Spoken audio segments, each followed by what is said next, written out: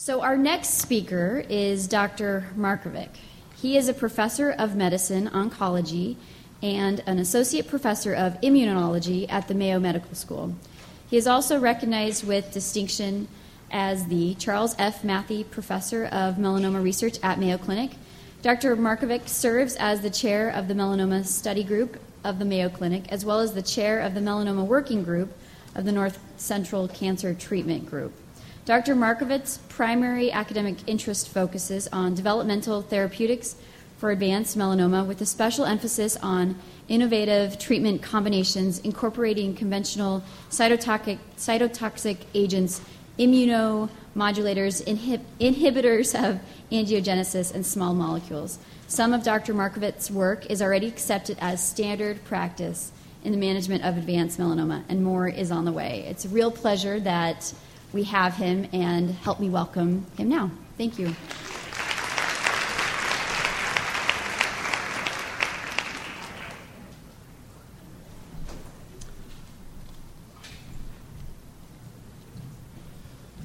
Well, good morning, everyone, and thank you for allowing me to share some time with you this morning. What I'll try to do is, in the next 40 minutes, sort of give you a brief overview of a topic near and dear to my heart, which is malignant melanoma. And I'm a medical oncologist who actually has an immunology lab, so a lot of the talk today will have to deal with T cells and interesting things. I've made my talk particularly short so that we'll have an opportunity to talk about things. Melanoma has been in the news recently, and I think people may have some questions. So our national meeting of the American Society of Clinical Oncology just finished on Monday, and there's been a lot to talk about melanoma. So without further ado, what I'll try to do is really update you kind of on the recent clinical advances and sort of give you a bit of a sense as to developing efforts in this disease, so that kind of you have a flavor as to what happens when melanoma leaves the dermatologist's office and the patients are referred for advanced disease. What I'll try to talk about is, again, sort of to encapsulate the spectrum of this disease, is talk a little bit about risk factors, some of the diagnostic tools, especially Melifine. Sorry about that. And take you through prognosis. There's a new American Joint Commission on Cancer guideline for the staging of melanoma.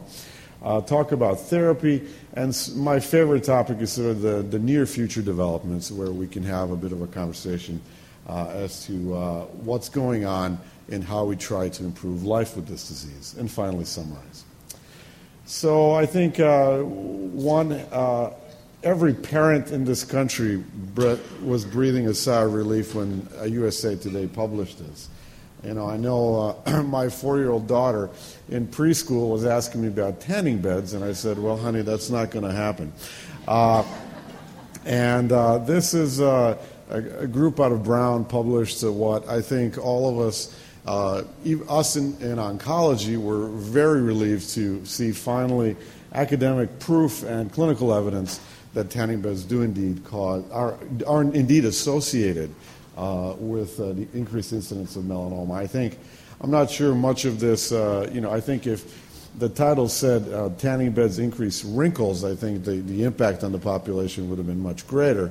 But at least this is a move in the right direction for this. And believe me, patients that come and see me in our Department of Oncology have no doubt that this is a true statement. But for those of you that may have missed this, I think finally the world at large has moved with the Academy of Dermatology and the American Society of Clinical Oncology, suggesting that exposure to UV radiation, concentrated exposure, is not really a smart thing to do. No, are there safe tanning machines? Well, I think there's always this for patients. I just couldn't resist. But of course, as all of you know, this is infrared radiation, not ultraviolet. So that would not be, this thing killed with the oncology audience. You guys are just not doing very well today. All right. And, for the politically inclined, this is sort of an oncologist's view of a teabagging convention, but I know. Sorry, guys. It's too early in the morning. Never mind. All right. So anyway, diagnosis. This is really more in the realm of your practice. I don't usually diagnose melanomas, even though every time I walk in the mall in Rochester, Minnesota, everybody that sees me wants me to look at a lesion on their skin. I said, go see your dermatologist. But basically, I think, primary care providers are focused on the A, B, C, Ds, and obviously E's of melanoma, which I won't go into. But one of the interesting things that I sit on an FDA panel that deals with melanoma and all sorts of things. And something that came before us last year was this, the Melafine instrument that some of you may have heard about. It was its initial application for FDA approval last year was denied, asking for more data. It's a basically fancy multi-wavelength dermatoscope that looks at primary skin lesions in the hope of assisting the diagnosis of melanoma. I think my personal biases, I'm sure this will be approved because I think it helps with the diagnosis. I think how much this will be used will be dependent on reimbursement for this, as most things unfortunately are these days. But I still believe that the only way to make a diagnosis of melanoma is to have the pathologist tell you that it is a melanoma. And I would hope that none of you will be deterred in biopsying these lesions because it is an important diagnosis to make. I am too busy. We are too busy. The weights are extraordinary. Melanoma incidence has increased. I don't want to deal with metastatic melanoma too often. So please don't be disincentivized by little gadgets like this. Biopsy is still key. The prognosis of melanoma, I won't belabor this point. Breslow depth is what runs the show in this disease, and there's a clear association of Breslow depth and clinical outcomes just on this issue alone. The American Joint Commission on Cancer originally accepted Breslow depth and Clark's level to a certain degree, ulceration and in-transit metastasis as very significant predictors in outcome in melanoma. And remember, the American Joint Commission is largely made of people that practice in advanced diseases, so these are sort of retrospectively looking at things that lead to advanced disease. The most recent iteration of the Joint Commission just published late last year was the introduction of the mitotic rate as a prognostic indicator in this disease. Here's just, I had to show some histology. Clearly, I'm an oncologist, so somebody had to point these out to me. But this is sort of mitosis in a malignant melanoma. There's been a lot of mitotic index is nothing new in melanoma. This has been known as a prognostic indicator for some time. Dr. Barnhill, who's one of the premier dermatopathologists in North America, has advocated for this for many years, and clearly when mitotic rate was excluded, then ulceration became an independent prognostic indicator, which is something interesting, as in the last classification system, the mitotic index was not used, only to be entered this year. And just more data to basically prove the point that this is a relevant biomarker predictive of outcome. In multivariate analysis, you can see based on number of mitoses alone, you can have changes in overall survival from, everybody lives 10 years versus half of the patients die. Apologies for the clicker here. And again, as currently, this is the 2003 suggestion, the recommendation, and in 2009, the AJCC criteria, mitotic rate is included. What this basically means in a practical sense, folks, is patients that have a 0.75 or greater melanoma and you have a mitotic index of anything above 0, I would call in a surgeon for a sentinel lymph node biopsy. It's not worth playing the dice in this one. These are the survival curves this is both from the 2003 and the 2009 American Joint Commission database. Bottom line is people with advanced melanoma don't live long. Stage 2, Stage 3, Stage 4, very few people survive 10 years with metastatic disease. And this is where people like me invest most of their time in trying to fix. What's the therapy of this disease? Just a kind of a brief overview of stage. Its therapy is stage dependent. Stage 1, Stage 2, Stage 3, and Stage 4. Stage 1 and 2 is disease limited to the skin. Stage 3 is metastatic disease to regional lymph nodes. And Stage 4 is, unfortunately, to this day, experimental therapy. And at the end, we'll talk a little bit more about that point. So Stage 1 disease, these are usually melanomas that are very superficial, less than 2 millimeters in invasion. Surgery is curative. Thank you very much. I think as with most malignancies, you guys diagnosed early, surgery is curative of cancer, hence the screening and all the propaganda against sort of exposure to risk factors that cause this disease. Probably today the only thing that will curb the tide of new death of melanoma is prevention. Usually the margins are relevant. The deep margin, there are no guidelines, which is sort of an oddity in our field. And really, because of the high efficacy of surgical resection in therapy, no additional therapy is required. Stage 2 disease, these are deeper melanomas, but still limited to the skin, the melanoma itself has not acquired a phenotype to beat the immune system at the skin and metastasize to regional nodes. Surgery, again, can be curative, not as much as Stage 1. Adjuvant therapy has been sporadically used, and most recently, on Friday of last week, the European Oncologic Society, the ORTC, their melanoma group, presented data suggesting that a ganglioside vaccine used for Stage 2 melanoma in the adjuvant setting, in fact, produced more death in the patients that were treated on the vaccine than not. Again, goes to show you randomized clinical trials are the only way that we learn something, but it's interesting that this has been a segment of melanoma in the Stage 2 disease where there's been a big push to use cancer vaccines to prevent further disease progression and recurrence. And here we are, one of the largest studies of adjuvant vaccine therapy shows that if you took the vaccine, you tended to live less. Not something that we wanted to achieve. Stage 3 melanoma, this is where things get complicated. This is now the realm of the metastatic disease and regional lymph nodes. It used to be that prior to the discovery of sentinel lymph node biopsies, patients with melanomas deeper than 1 and for sure deeper than 2 millimeters underwent complete nodal dissection of the regional lymph node basin. There have been a number of studies in the 80s that showed that that is an over-aggressive surgical procedure.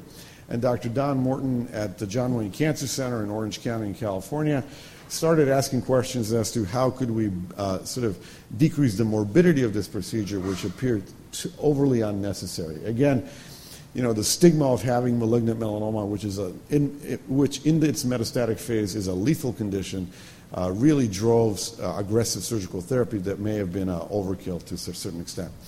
So sentinel lymph node biopsies were introduced in the practice of malignant melanoma about a decade ago and are now commonplace in the United States and most of the world.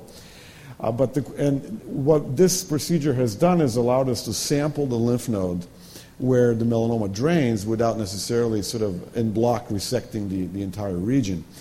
This has done two things. One, morbidity has been decreased for Stage 3 disease, but two, the number of Stage 3 patients has increased because we're now able to pick up much smaller enclaves of melanoma metastasis in regional lymph nodes, which were not seen before. Most pathology labs will do near bread loafing of the sentinel node, looking for even as little as one malignant melanocyte in the node to classify it as Stage 3 disease. Therapy here has not been limited to surgery. About half to two-thirds of the patients can potentially have a recurrence of this disease depending on the extent of nodal involvement. And unfortunately, their long-term survival is less than 50% in this category as a whole. Therefore, adjuvant therapy of some kind has been advocated, and people have studied many, many different things. The Food and Drug Administration has approved in the late 80s and early 90s interferon alpha. It is a recombinant molecule that emulates a hormone of the immune system, which was initially described in 1958. GM-CSF is a granulocyte macrophage colony stimulating factor that which was again used in the more advanced stage 3 melanomas, patients that have multiple lymph nodes. The data on this was just presented at ASCO last week, and of course, cancer vaccines. Now, I'm sure that a lot of the patients that you send on after a diagnosis of a deep melanoma is made and nodes are found, many patients in the United States are exposed to alpha interferon. I think when I was starting my career, I actually got a doctorate in interferon biology because I thought this was important. And in mice, this drug works wonders. So if anybody has a mouse that has a melanoma, I am your guy. But if you're a human, things are not as good, unfortunately. These are Kaplan-Meier curves of the 4 Eastern Cooperative Oncology Group trials that were done that argued the approval of alpha interferon for the adjuvant treatment of stage 3 melanoma. We all agree that there is a progression or relapse-free survival advantage. In the top left, panel A, it was the original trial that was done on this. Unfortunately, overall survival is really not affected. I think that is the sort of the message that I think most of us agree on, is that even though there is a delay in tumor recurrence with alpha interferon, overall survival, if it is affected, it's not very meaningfully affected and has not been able to be detected in the many clinical trials that have been done so far. Now, when you think of what interferon does, it basically is given for 1 year, and patients essentially have a bad case of the flu for 12 months. This has been associated, every possible organ system in the body can be affected as a toxicity of this agent, both liver, bone marrow, kidneys. We've seen the whole spectrum. Over the last 10 years, we have significantly decreased our utilization of this agent because, again, of the lack of survival benefit. And we have entered many, many novel treatments in this patient category that would be less toxic and have a better clinical outcome. One candidate that was touted as a very potential solution to the interferon dilemma has been granulocyte macrophage colony stimulating factor, GM-CSF, which was the topic of the E4697 trial done by ECOG. The study was just reported, and these are the slides from David Lawson, who is the principal investigator in that study. It was a large trial that randomized patients with stage 3 and stage 4, so metastatic resected disease as well as regionally nodal positive disease that were resected. This was the study and its groups. Patients that were HLA-A2 positive were randomized to GM-CSF alone, placebo versus peptides, which were used for the immunization in the HLA-2 positive patient population. And patients that were HLA-A2 negative only got GM-CSF versus placebo. It was a large study. It was a placebo-controlled trial, which you can imagine was hard to do in the context of resected metastatic melanoma. At our institution and our affiliates, we see probably 10% of advanced melanoma in the United States. We were only able to put about 1/10 of our practice-eligible patients on this study because of the placebo arm. We were forced to do that by the Food and Drug Administration, but I think I still have a difficult time with that. The disease-free survival on the GM-CSF arm versus the placebo did not really show a significant difference. As you can see on this curve, these are Kaplan-Meier curves showing essentially overlap for the entire cohort. What was interesting, also the overall survival did not show a difference, even though this is a preliminary report of the data. The data will mature in 2014, so we have a few more years to see what's going to happen, but odds are that this is, as a cohort, this group did not benefit from receiving GM-CSF. Stage 3 melanoma certainly didn't appear to do it because the lines were virtually overlapping, but what's interesting is in the resected metastatic disease. Now, what is this? This would be patients that have pulmonary metastasis that we would take to surgery and resect, patients that would have partial hepatectomies for metastatic disease. These would be the types of people that would be on this trial. And there it seems to be some benefit, even though statistical significance is not overwhelming. but I think the story on adjuvant GM-CSF is still evolving. This study took 9 years to accrue.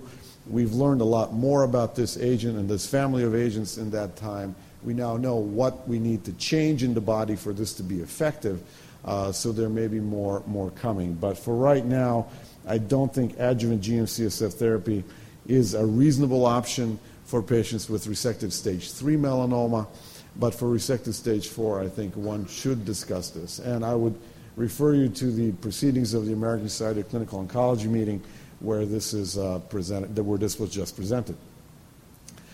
So what do we do for stage 3? Well, I told you about Leukine or GM-CSF. Leukine is its trade name. Ipilimumab has been getting a lot of press, no definitive evidence that it helps in this disease. Cancer vaccines, this is something that we and others are doing a lot of things in right now. We're getting better at cancer vaccines, but we're not there yet by a long shot. And the biggest obstacle there is trying not to induce tolerance, but actually active immunity. And as of 2 years ago, we're able to distinguish the two phenomena in humans, and hopefully that will accelerate our development of effective vaccines. Because as I'm working on the cancer vaccines, I'm also working, part of our lab is working on a breast cancer vaccine. So you can imagine we need a solution here for malignant diseases that will come this way. And some of you may know the first effective cancer vaccine just got approved about 2 to 2.5 months ago, which is the prostate cancer vaccine. It's a dendritic cell vaccine. It's called Provenge. And for those of you that are not aware of this, it's kind of an interesting phenomenon that's sweeping the nation, I would say. But cancer vaccines have a future. Angiogenesis inhibitors, melanoma is a cancer that needs a lot of blood. We're using this to treat advanced disease. I think we have a trial. Actually, several groups around the world have trials using these in the resected setting, and of course chemotherapy, which has failed in the past. But what I'll talk to you about stage 4 disease hopefully will give you some encouragement that there may be a future for chemotherapy here as well. If you think things were complicated for resected nodal or stage 3 melanoma, this is where in stage 4 disease, this is the metastatic condition. This is where one person every hour dies of this disease in the United States alone. This is a problem. This is why melanoma has such a bad rap, and this is why people like me spend a lot of hours and times and investment in trying to stop this. William Osler, who is the father of modern medicine, referred to melanoma as the cancer that gives cancer a bad name. This is the most resistant, most malignant, most lethal malignancy in nature today. So, to reiterate that, most malignant, most lethal disease that today can only be stopped by early detection and resection. So you guys, you've got your work cut out for you. Because by the time they come to me, what I can offer is a lot of experiments, but nothing very solid. But if it can come out with a little biopsy, believe me, we'd all be better. Anyway, stage 4 disease, 2 approved drugs, neither one very effective, or for that matter, very much used. Dacarbazine, approved in the late 1970s by my predecessor who led the melanoma program at Mayo in the 70s and 80s, and interleukin-2, an agent that can only really be given in a fraction of patients. The drug has to be given in an intensive care unit because of profound hypotension and resulting capillary leak syndrome that requires intubation. So this is a very toxic treatment that can be given, and it's claim to fame that it produces durable remissions in 5% of patients. In melanoma, unfortunately, no matter what you do, 1 in 20 patients are going to do okay. So I probably wouldn't treat 95% of them with IL-2 just to attain that. First line of therapy, despite 2 approved agents by the Food and Drug Administration, remains experimental. And I'll go through these for you because I think it used to be that us melanoma docs, we'd come and talk to our dermatology colleagues, and it would be a very depressing talk. And I could probably summarize, well, just don't get melanoma, never come and see me, and you'll be just fine. But there's more to this. So let me tell you a little bit what has actually positively happened, how we have moved off the line, off the starting line in this. About 10 years ago, biochemotherapy was very much in vogue. And I think this sort of expresses the the mindset of us oncologists. You know, if one drug doesn't work, if 2 drugs don't work, and 3 drugs don't work, maybe 5 drugs will work. So if we have like 1% benefit from each of these 5, maybe that's 5%. Well, you know, again, if what doesn't kill you makes you stronger, that's what we medical oncologists swear to when we get to practice. Here it is, biochemotherapy versus chemotherapy, and this is literally the kitchen sink regimen versus an ineffective regimen. And patients lived about as long as the same amount. 5 years ago, sorafenib got introduced. This is our first foray into targeted therapy. I don't know if you guys paid much attention to this. This was touted as the cure for melanoma. At that time, we found that carboplatin and paclitaxel worked just as badly as everything else, but with less toxicity. Sorafenib came in. This was the BRAF antagonist of yesteryear. Wonderful phase 1 data, big announcements at our national meeting, massive clinical trials, 2 of them done only to show no difference or survival over conventional chemotherapy. Taxol carboplatin is kind of like, you know, like what would be it's like using a moisturizer in dermatology. Taxol and carbo are chemotherapeutic agents are used in oncology. You name a cancer, this combination does something for it. So in melanoma, it also did something. The previous regimen, overall survival was 7 months. Here we are at 10.5 months. Taxol carbo, we were basically not pioneering this, but we sort of were desperate enough to try it in melanoma, and this has become now a community standard for the population, but it does offer some benefit. Sorafenib in this combination didn't work. We tried adding a angiogenesis inhibitor to the combination of Taxol and carboplatin, and I'm limiting my presentation of our own work just so I can give you an overview of what's been done in the world. Bevacizumab, many of you know this is the anti-VEGF antibody, which 7 years ago was the cure of cancer, of all cancer. You know, I remember somebody interviewed me and said, you know, well, would you be going to work tomorrow, you know, to see cancer patients? I said, well, you know, I don't know, my kids are still young, but I think I'll still be able to pay for their college education. But bottom line is, bevacizumab didn't cure all of cancer, but what it did is it moved the line on melanoma therapy. We did this thing in 2004. It was a phase 2 clinical trial, single-arm study. And you can see in that very small trial, Taxol and carboplatin gave us a 10-month survival. Here we moved to 12 months overall survival. And, you know, 12 months may not sound much, but untreated patients with advanced melanoma die in 6 months. So this was a doubling of their expected survival. And these are median values. We've actually had patients on long-term survival with this. And I'm very happy to say that it seems to be practical. The regimen is easy to give and practical to use in an oncology setting. The company that makes Avastin did their own randomized study and again replicated our original data. Overall survival is significantly better in the treatment arm when they did Taxol carbo Avastin or bevacizumab versus Taxol and carboplatin. And again, their survival came at about a year. Again, you guys, we're not talking about cures. Cure is only possible when a melanoma patient knocks on your door. Cure is impossible when they come to see me. And I'm trying, but I'm not there yet. But I just want to show you that the progression-free survival is essentially about 6 months. Basically, we can keep patients from their tumors exploding for about half a year, after which they start growing and they ultimately succumb.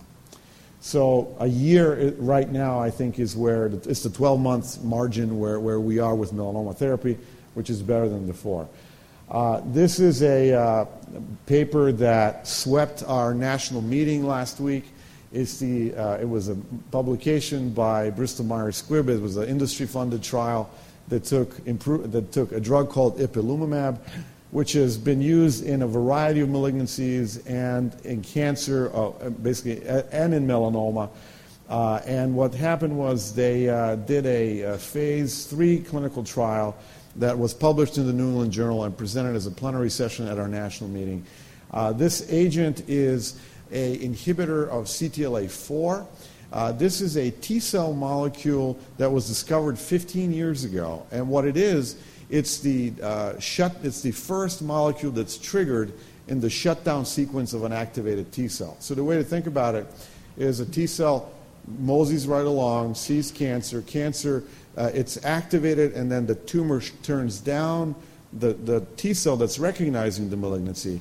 And the idea here was, if we can only block the ability of the T-cell to be turned off by the tumor, maybe that T-cell can then kill the tumor.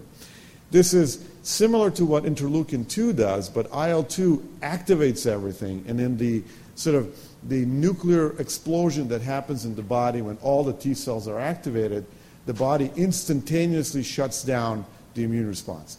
So here the thought was, well, maybe if we didn't sort of just blast everything and hope that in that kind of the squirt of activity melanoma is killed, maybe we can keep the T-cells from being inactivated and sort of work a little bit better. So the idea is to be a little bit more specific to the T-cells that are relevant to the cancer.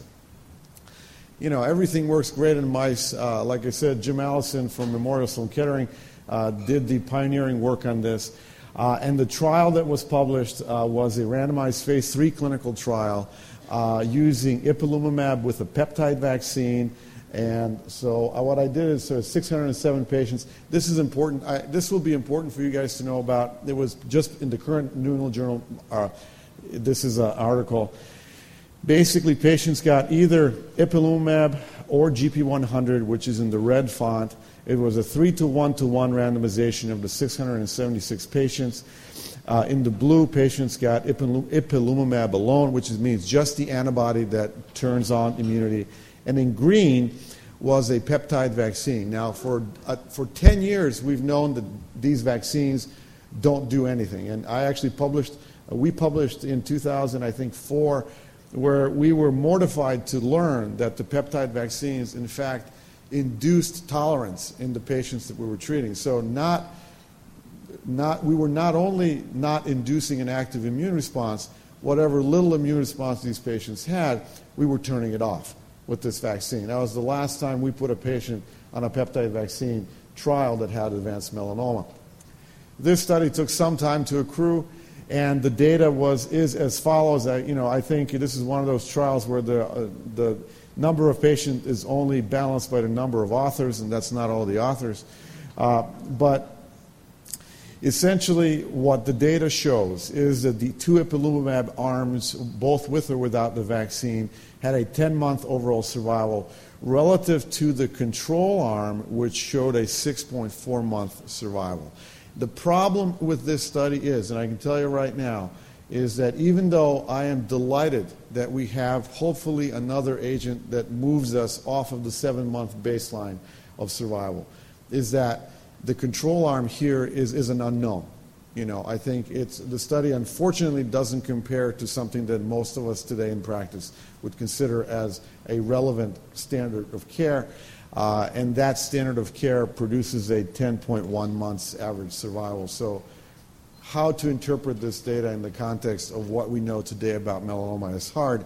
I'm just very pleased that there is yet another tool in the toolbox for us to use. And the answer to all of this is going to be some form of combination therapy. But please don't be swayed by popular press and those that just read headlines. This is not the cure of melanoma. I wish it were. That way we oncologists can claim we've done something, but not there yet. So what do we do? Well, stage 1 and 2 surgery is key. And again, this is where screening comes in. This is where don't go to the tanning bed comes in. This is where I scream to little kids that burn at our pool. Early diagnosis, prevention is key. Stage 3 melanoma, we need to do something more medically. This is not surgically cured because the tumor has acquired a phenotype to beat the immunologic defenses of the body. It knows how to go through the skin to the nodes and from there and beyond. I've got about 3 postdocs in the lab and a couple of surgeons that are working on trying to come up with clever ways to do this by understanding the biology of the evolution of the metastatic process, and hopefully we will be better there in the next few years. And stage 4 disease, I think there is some improvement. Thankfully, for the first time in 50 years of systemic therapy of cancer, we have some movement in this field. And some of those movements are, let me just go back one, is basically ipilimumab, I think, has some activity, the magnitude of which is yet on, to my reasonable assessment of this, yet unknown. There is chemotherapy that works sort of marginally in this whole thing, but does offer something better than what we had in the 70s. And then there's a new agent on the horizon, which is another RAF kinase inhibitor referred to as PLX 4023. It's a Plexicon agent that had a lot. There was a big write-up on this in February in the New York Times. If you guys caught that, it was a 5-day article speaking about the new agent. But again, there's movement in our field in advanced disease. So what are the upcoming new things? Well, melanoma and pregnancy. We've recently published a manuscript where we tried to understand why is it that a tumor can be so resistant to everything we throw at it. And the question that we posed was, is there a body system that is so vastly resistant and so incredibly capable to handle environment that the melanoma could possibly mimic? We looked at a number of systems. This is a kind of a systems medicine approach. And when we asked the question of the 87 known mechanisms that the tumor uses to evade immunity, is there an organ in the body that can do the same thing in an organized fashion? And we were horrified to learn that the malignant melanoma utilizes essentially the exact same defense mechanisms that the placenta does to allow a fetus to grow during pregnancy. So there is a very interesting association between a couple of random mutations happening in melanoma and the triggering of what basically is a placentation of the malignant tumor. We'll see how this gets received as the follow-up paper on this gets published. But if this is true, this will provide us a systematic context in understanding malignant evasion of immunity as well as resilience. The natural history of the anti-tumor immune response is something that is very much an active topic of investigation right now. The issue is, what do we modulate and how do we modulate and when do we modulate? Some of you may know that immunity is not a static process; it is a dynamic process that changes from day to day, and there are certainly times when modulation is effective and times when it is not. There's several groups working on this, and we're working with some colleagues across the globe trying to answer this question. What we're trying to also do is a response-adjusted systemic therapy for stage 4 melanoma. Basically, learn from the pediatric oncologists and is to basically stagger therapy. Not all treatment should be given the same way if we understood how it worked. We've had several clinical trials that are coming up, very interesting, when we take an approach of treat with one thing, assess response, see how the tumor has changed as a result of that treatment, then followed by another. Most chemotherapeutic agents, you guys, are carcinogens themselves. So it stands to reason that the tumor is being changed by a carcinogen. You're treating cancer with a cancer-promoting agent. I know we're in this day and age of medical reform. We shouldn't be looking for business, but I mean that kind of sounds a little ridiculous. Anyway, and ultimately, the BRAF targets. Keep your eye on this. RAF kinases are very important enzymes in the natural history of melanoma and other sort of bad malignancies like pancreatic cancer. There is an enormous effort afoot in the pharmaceutical industry to target this. There have been at least a half dozen agents that do this well. They are currently in phase 1 and phase 2 clinical trials across the United States. And of course, finally, ipilimumab. The significance of which I don't know what it is today, but I think I'm happy that something is, again, coming down the pike. So with that very pressured speech and trying to share with you 5 decades of melanoma research, I thank you for your time.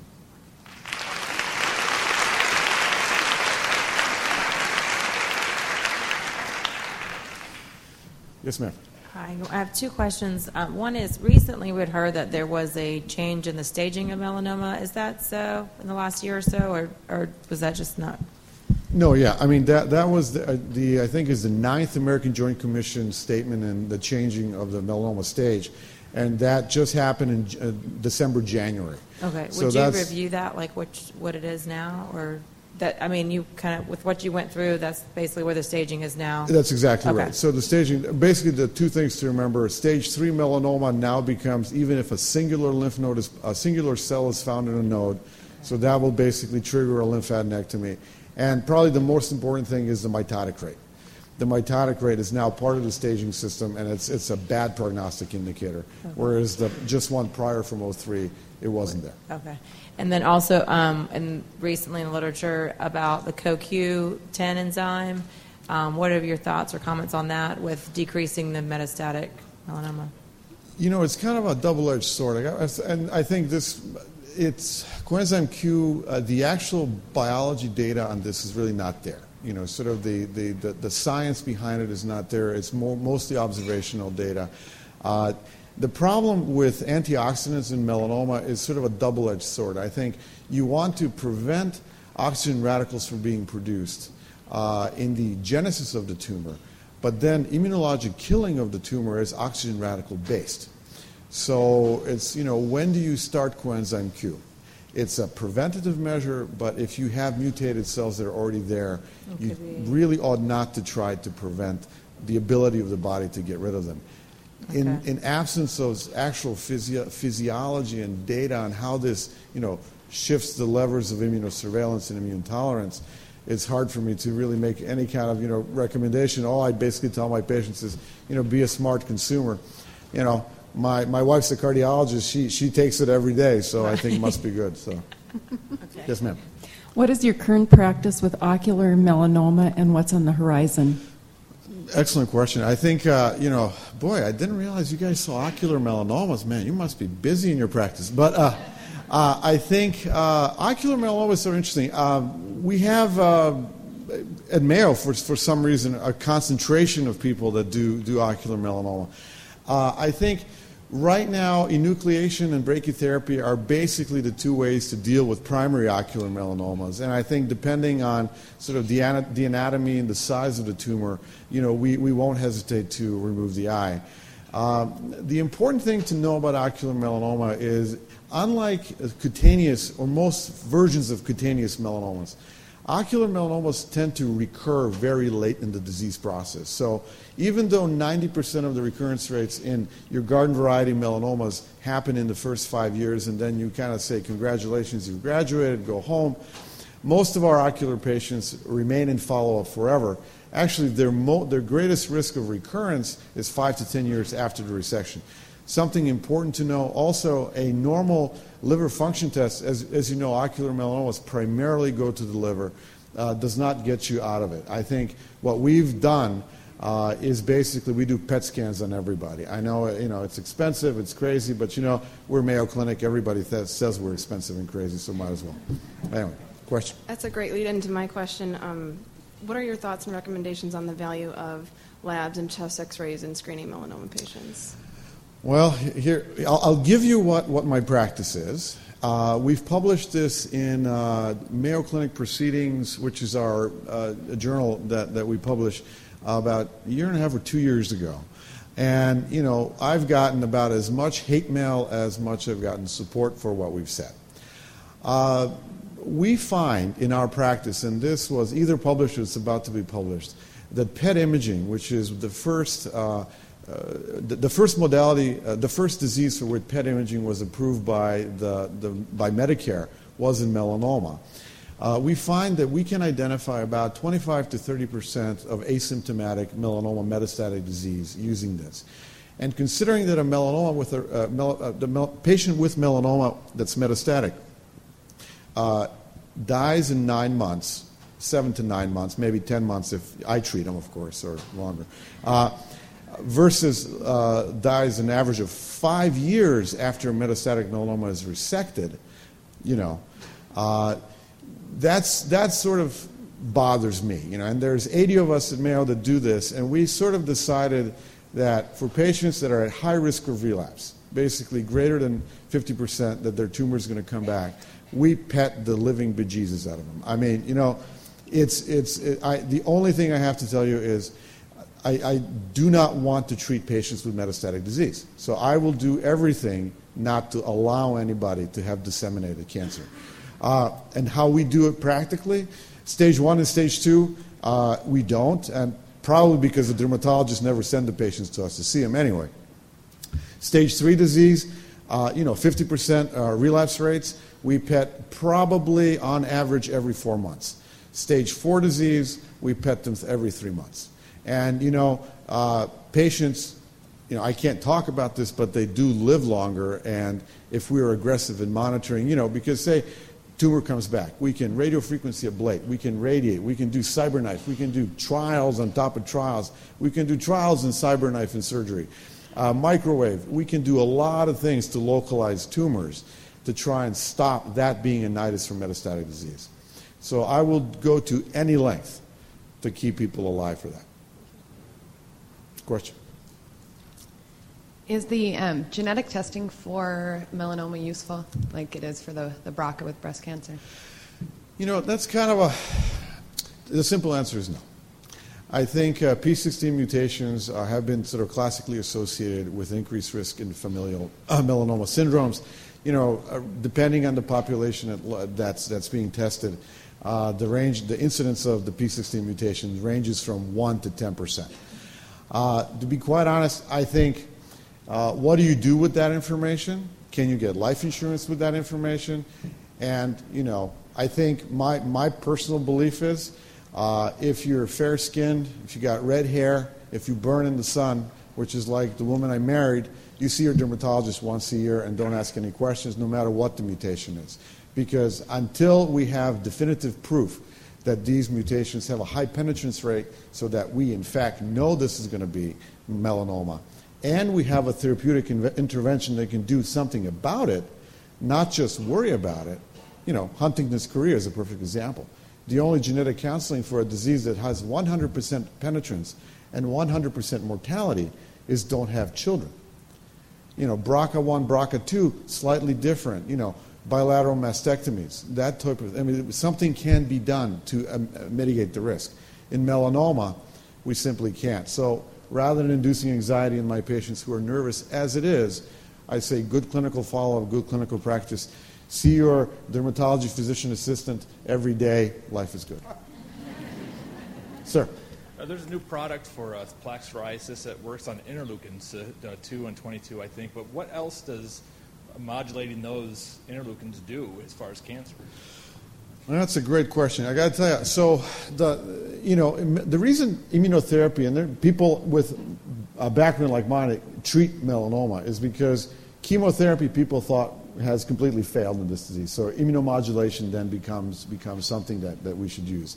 The journal JADD, I think, I'm not sure what that stands for, but we have a paper in it this month.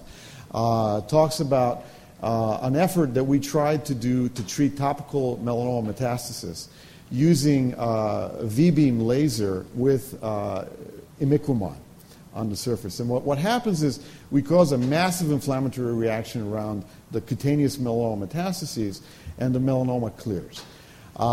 We do this, we have a number of things that we do for in-transit metastases, and this is particularly, you guys, a common situation for melanomas of the scalp. Patients usually go 3, 4, 5 operations, and the tumor just keeps coming back and coming back and coming back. We do a lot of different things, but what we found to work the best is using V-beam laser that the dermatologists do and sort of zap all these sites. And then we sort of slap on imiquimod, and actually more recently resecrimod, which is about mole per mole, about 100 times more potent IL-12 inducing agent. And we actually are getting some really good responses to this. So creating an acute inflammatory milieu around the cancer seems to work. That's the whole point of ipilimumab therapy in general. But I think cutaneous mets are relatively rare conditions. Ipilimumab doesn't work.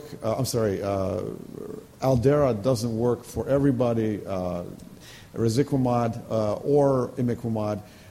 So I think in our practice, what works really well is the V-beam plus the pro-inflammatory agent. The idea being we cause necrosis, spillage of danger molecules, and then we augment the body's ability to react to those danger molecules. And it works, but I would say I wouldn't necessarily do it outside of our context of a clinical trial. We still really don't know how to use it. That's it. Thank you very much.